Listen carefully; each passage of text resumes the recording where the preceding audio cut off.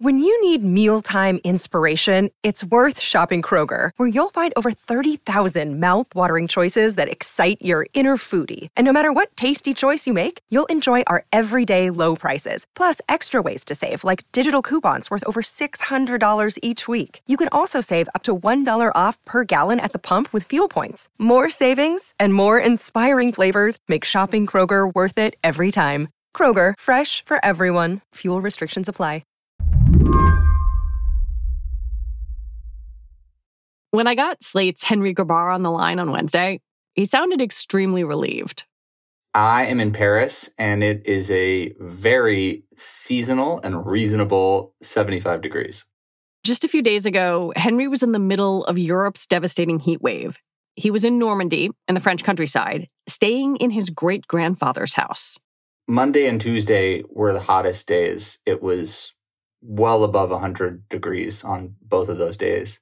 And it was so hot that you felt like you could not be outside for more than 20 or 30 minutes without starting to feel very unpleasant. And I'm talking outside in the shade. Going into the sun, he says, was just intolerable. And all around him, it felt like the countryside was roasting. There was this kind of smell, like all the sort of like the scent of the grass and the trees and the crops in the fields. It all seemed to be some like more pronounced somehow, as if like everything was like slowly cooking at some level. Like there was some kind of molecular reaction that was happening. When he did venture out of the house into the village, it was empty and surreal. It was like being in an apocalypse movie. So on the last day, on Tuesday, when it was 105 degrees, we were riding our bikes back from my great-grandfather's house to the train station. And it was about 7 p.m. And about 30 miles north of us, there were these wheat fields that had caught on fire.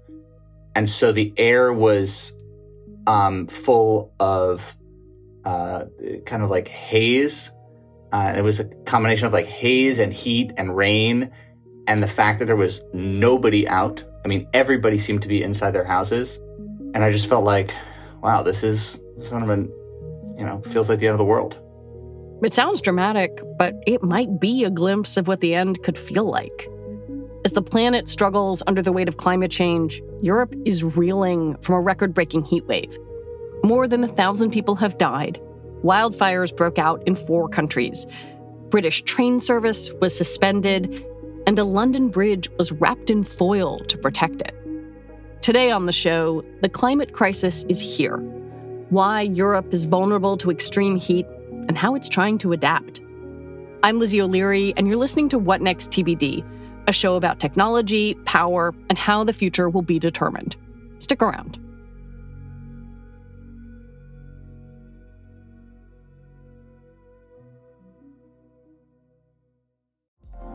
Apple Card is the perfect cashback rewards credit card. You earn up to 3% daily cash on every purchase every day.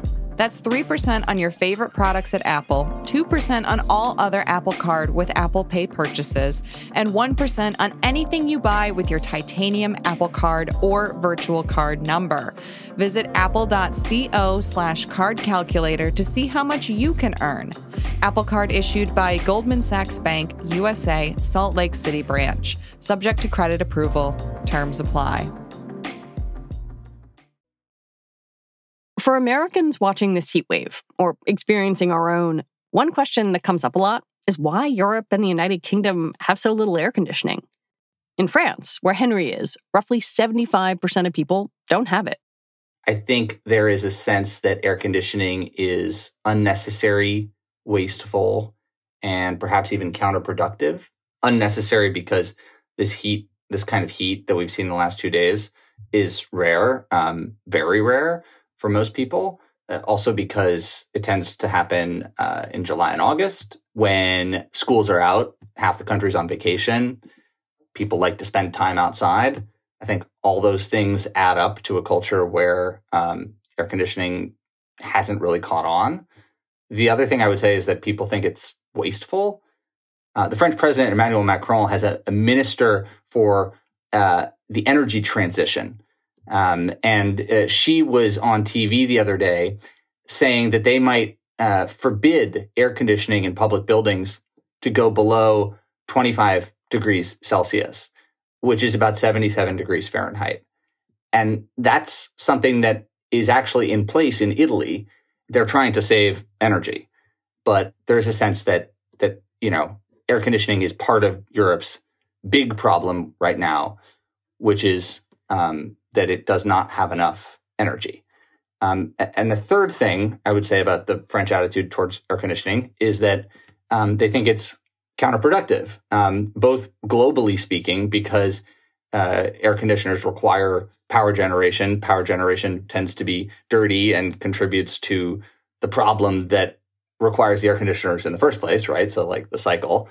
And also locally, because it contributes to the urban heat island effect.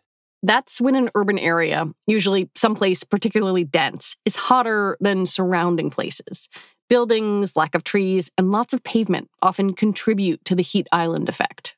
And this is something that you see people talk about a lot in the news, even during a heat wave when, reporters will ask experts, is it time to try and install more air conditioning, get air conditioning put in everywhere?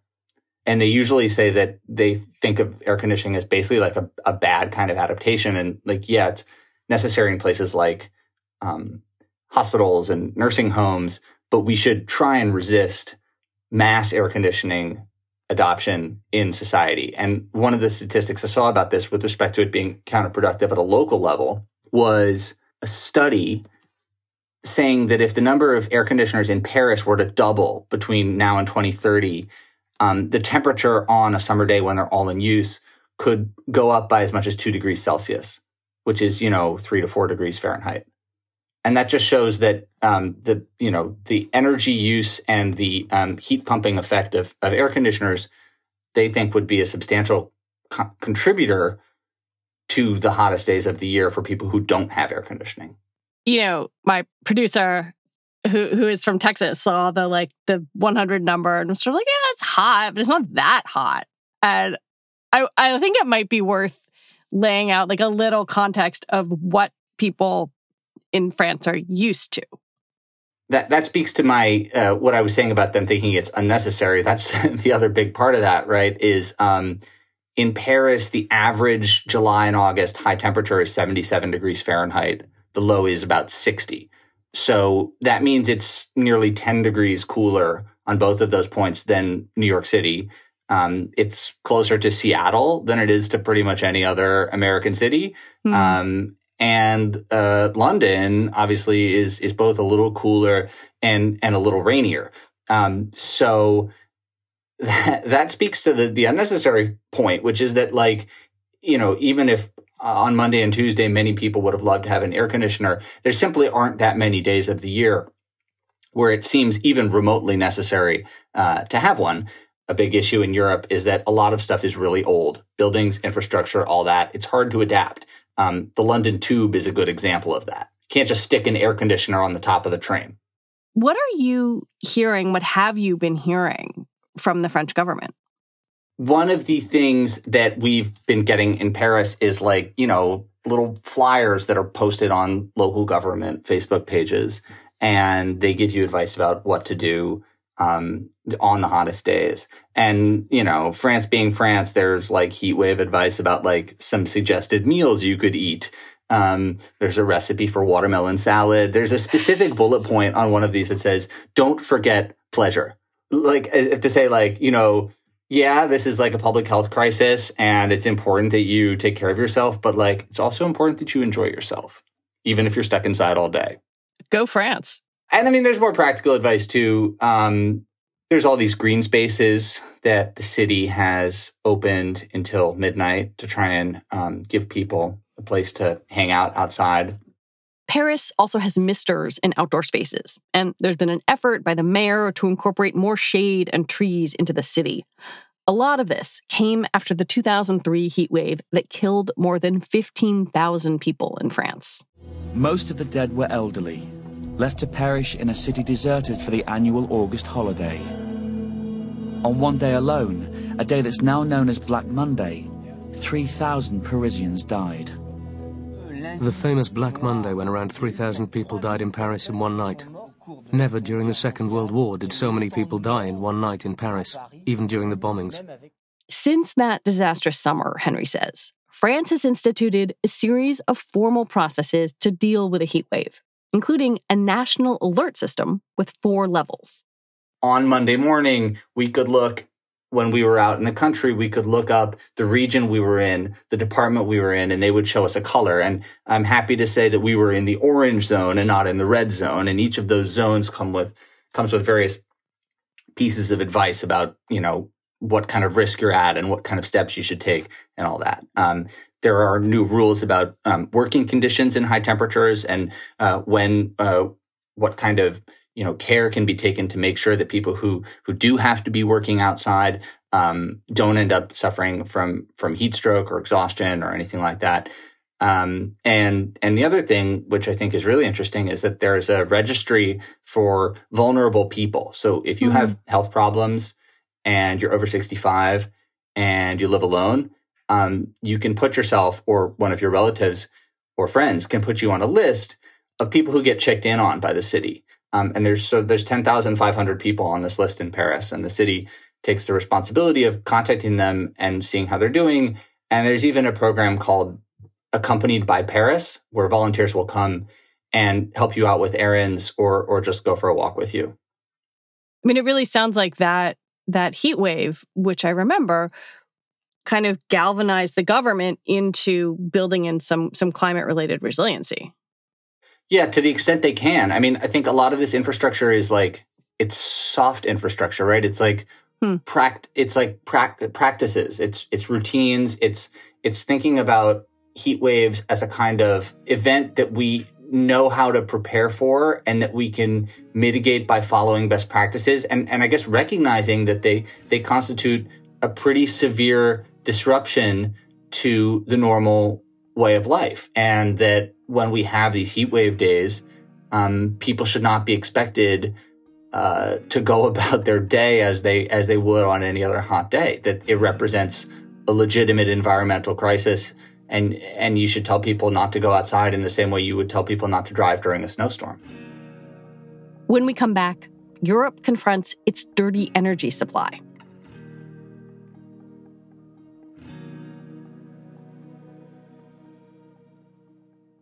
This episode is brought to you by Progressive Insurance. Hey, listeners, whether you love true crime or comedies, celebrity interviews, news, or even motivational speakers, you call the shots on what's in your podcast queue, right?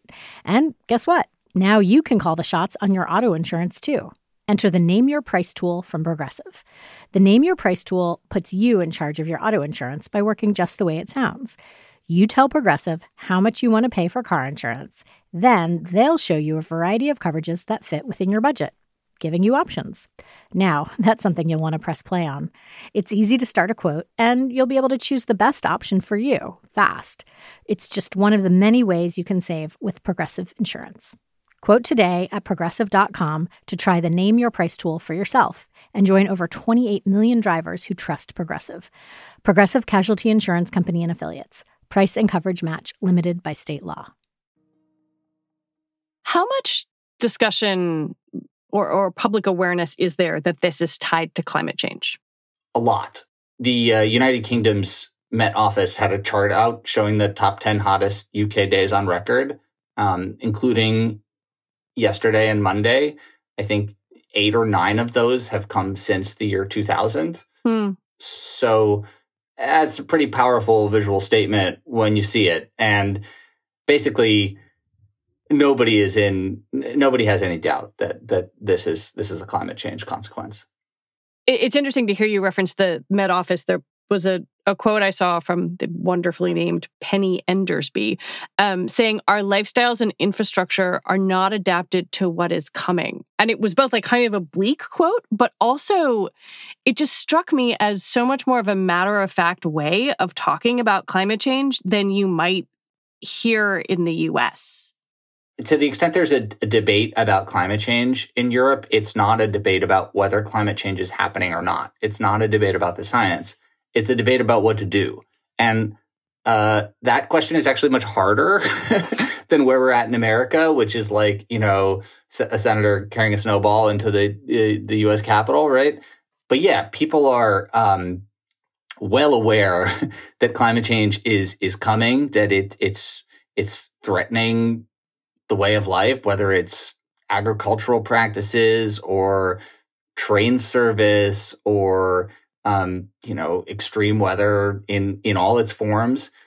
The EU has a goal of reaching net zero greenhouse gas emissions by 2050, which is pretty ambitious. And in a way, like they're already so aware and committed, and climate change is such a part of the discussion that in some ways, I feel like this heat wave hasn't prompted a wave of calls for more ambitious climate proposals or anything like that. Like that stuff is already on the books. But yeah, no one has any doubt that climate change is part of it. I mean, I think that, the difficult thing, the way that climate change debate plays out is difficult decisions about adaptation, right? Like in France, for example, there's a lot of debate about how big a role nuclear energy should play. Which has traditionally been a much bigger thing in France than in neighboring countries. It's huge. It provides like 70% of France's power, which has been a lifesaver at a time when oil and gas from Russia has been hard to come by. So France, in retrospect, that decision looks smart. But, in France, like in the United States, there's long been a left-wing environmentalist suspicion of nuclear energy, and the sense that, they ought to be able to get to 100% renewable energy using wind and solar, for example. I think most people now accept that nuclear is going to play a role in getting them to net zero by 2050. But that's an example of the kind of climate change debates that are happening in French politics. Well, there's this broader debate that I wanted to ask you about. So the EU countries obviously have been trying to use less Russian oil and gas, and they've now this week been asked to cut their natural gas use by 15% till next spring.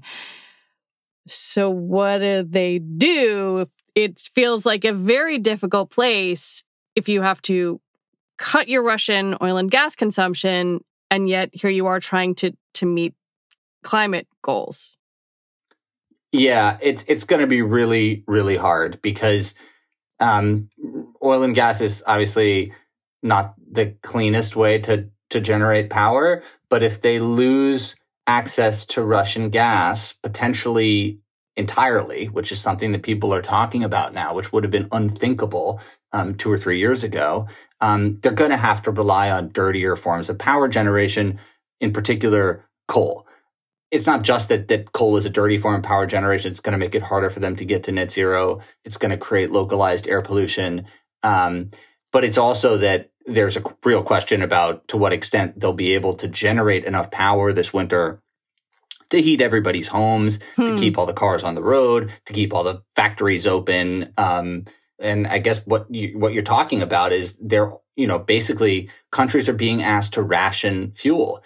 And where's that fuel going to come from? Like which sectors of the economy are going to use less energy this winter than they did last winter or the winter before? I think that's not clear at all. And that's one reason that one of the things you do not see coming out of 2 of the hottest days in history in England, I guess the hottest day in history, is people coming out there and saying, all right, we need to install an air conditioner in every home because there's really no room on the grid for that. Then there are what Henry calls the kooky infrastructure effects of the heat wave, things that move very quickly from individual problems to systemic ones. It's not just that people need to stay inside and people need to stay safe, but like systems start breaking down when it gets this hot. For example, France's nuclear power plants are running at reduced capacity because the water is so warm. So it's not as effective as a cooling agent. Another sort of related issue is that the water level in the Rhine River, which is the sort of big river running through the German industrial heartland, is really, really low. And it's about 14 inches from being so low that barges laden with commodities won't be able to ply the Rhine and connect the German industrial plants in the Ruhr to the port of Rotterdam, which is Europe's biggest port. So we're 14 inches of Rhine River evaporation away from some kind of shutdown or slowdown there. So that's another example, of just one more thing to worry about. These big questions about infrastructure and economic systems also need to be asked about how we design our urban environment to be more resilient in the future. I know that you think a lot about sort of cities and design and adaptation, and I wanted to ask you about this thing that is sticking in my brain. There was a sentence in the New York Times about how houses in the UK were built to retain heat in the winter, right? Like that makes so much sense. You think about like a traditional British Isles, but that also has made me think about how we design and build for the future. And I think I maybe had this misapprehension that the UK and the EU were further along than the United States in designing and building for a warming planet. But like maybe I was totally off base. How do you think design factors into this? Like, is Europe ahead of us, behind us? Answer all these big questions for me, Henry. That's very complicated, because I think the baseline, right, is that the building stock in Europe is really old. Yeah. Okay, that's the first thing you need to get out of the way. And in some respects, that sometimes means that it's super sustainable and energy efficient because it's been built using basically the old ways. In general, I would say that the EU is probably ahead of the US on this. The UK actually just introduced its new building regulations on overheating last month. And they're really interesting and they're really forward thinking. And they're definitely more ambitious than anything that we have going in the United States.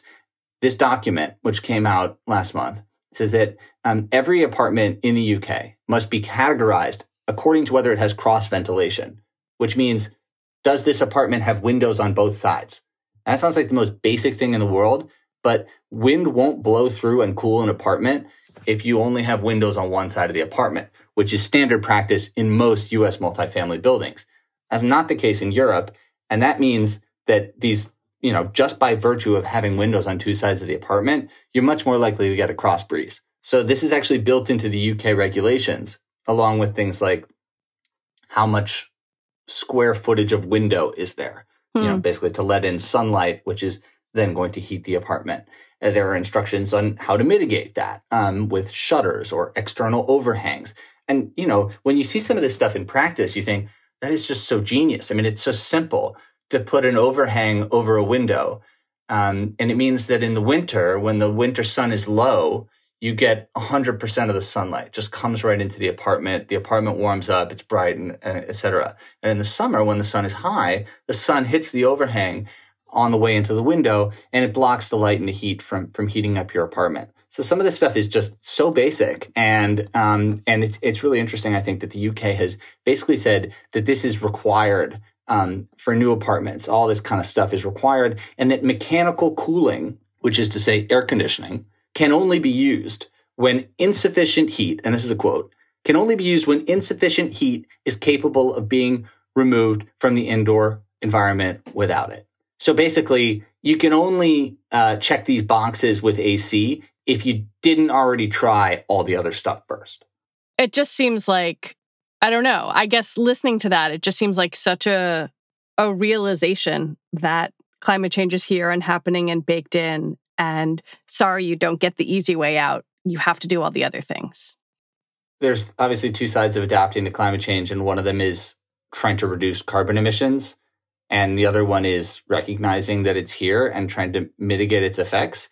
And they're really on the second half of that at this moment in time. I mean, a lot of the first stuff, like we were saying, is sort of baked in, getting to net zero. They're phasing out internal combustion engines by 2035, so there won't be any gas-powered cars sold in Europe in 2036, which is in 14 years. Kind of seems really soon. But it's happening. But in terms of the mitigation stuff, I mean, that's where that's, I think, where people rightly feel like this is within our power to do this. We can make a lot of progress here, and we can't control heat waves, but we can make sure that we've done everything we can to make sure that the societal disruption is relatively minimal. But in doing that, Henry says, there's an important mental shift that needs to happen. People can't be expected to simply carry on an uninterrupted normal existence in the face of such extreme events. I think it's becoming clear that it's going to be necessary for people to just stop and recognize that, a two-day period with temperatures this extreme means that normal life has to go on hold. Henry Grabar, thank you so much for talking with me. My pleasure. Henry Grabar covers cities, architecture, and the environment for Slate. And that is it for our show today. What Next TBD is produced by Evan Campbell. Our show is edited by Tori Bosch. Joanne Levine is the executive producer for What Next. Alicia Montgomery is vice president of audio for Slate. TBD is part of the larger What Next family, and it's also part of Future Tense, a partnership of Slate, Arizona State University, and New America. We will be back on Sunday with another episode. I'm Lizzie O'Leary. Thanks for listening.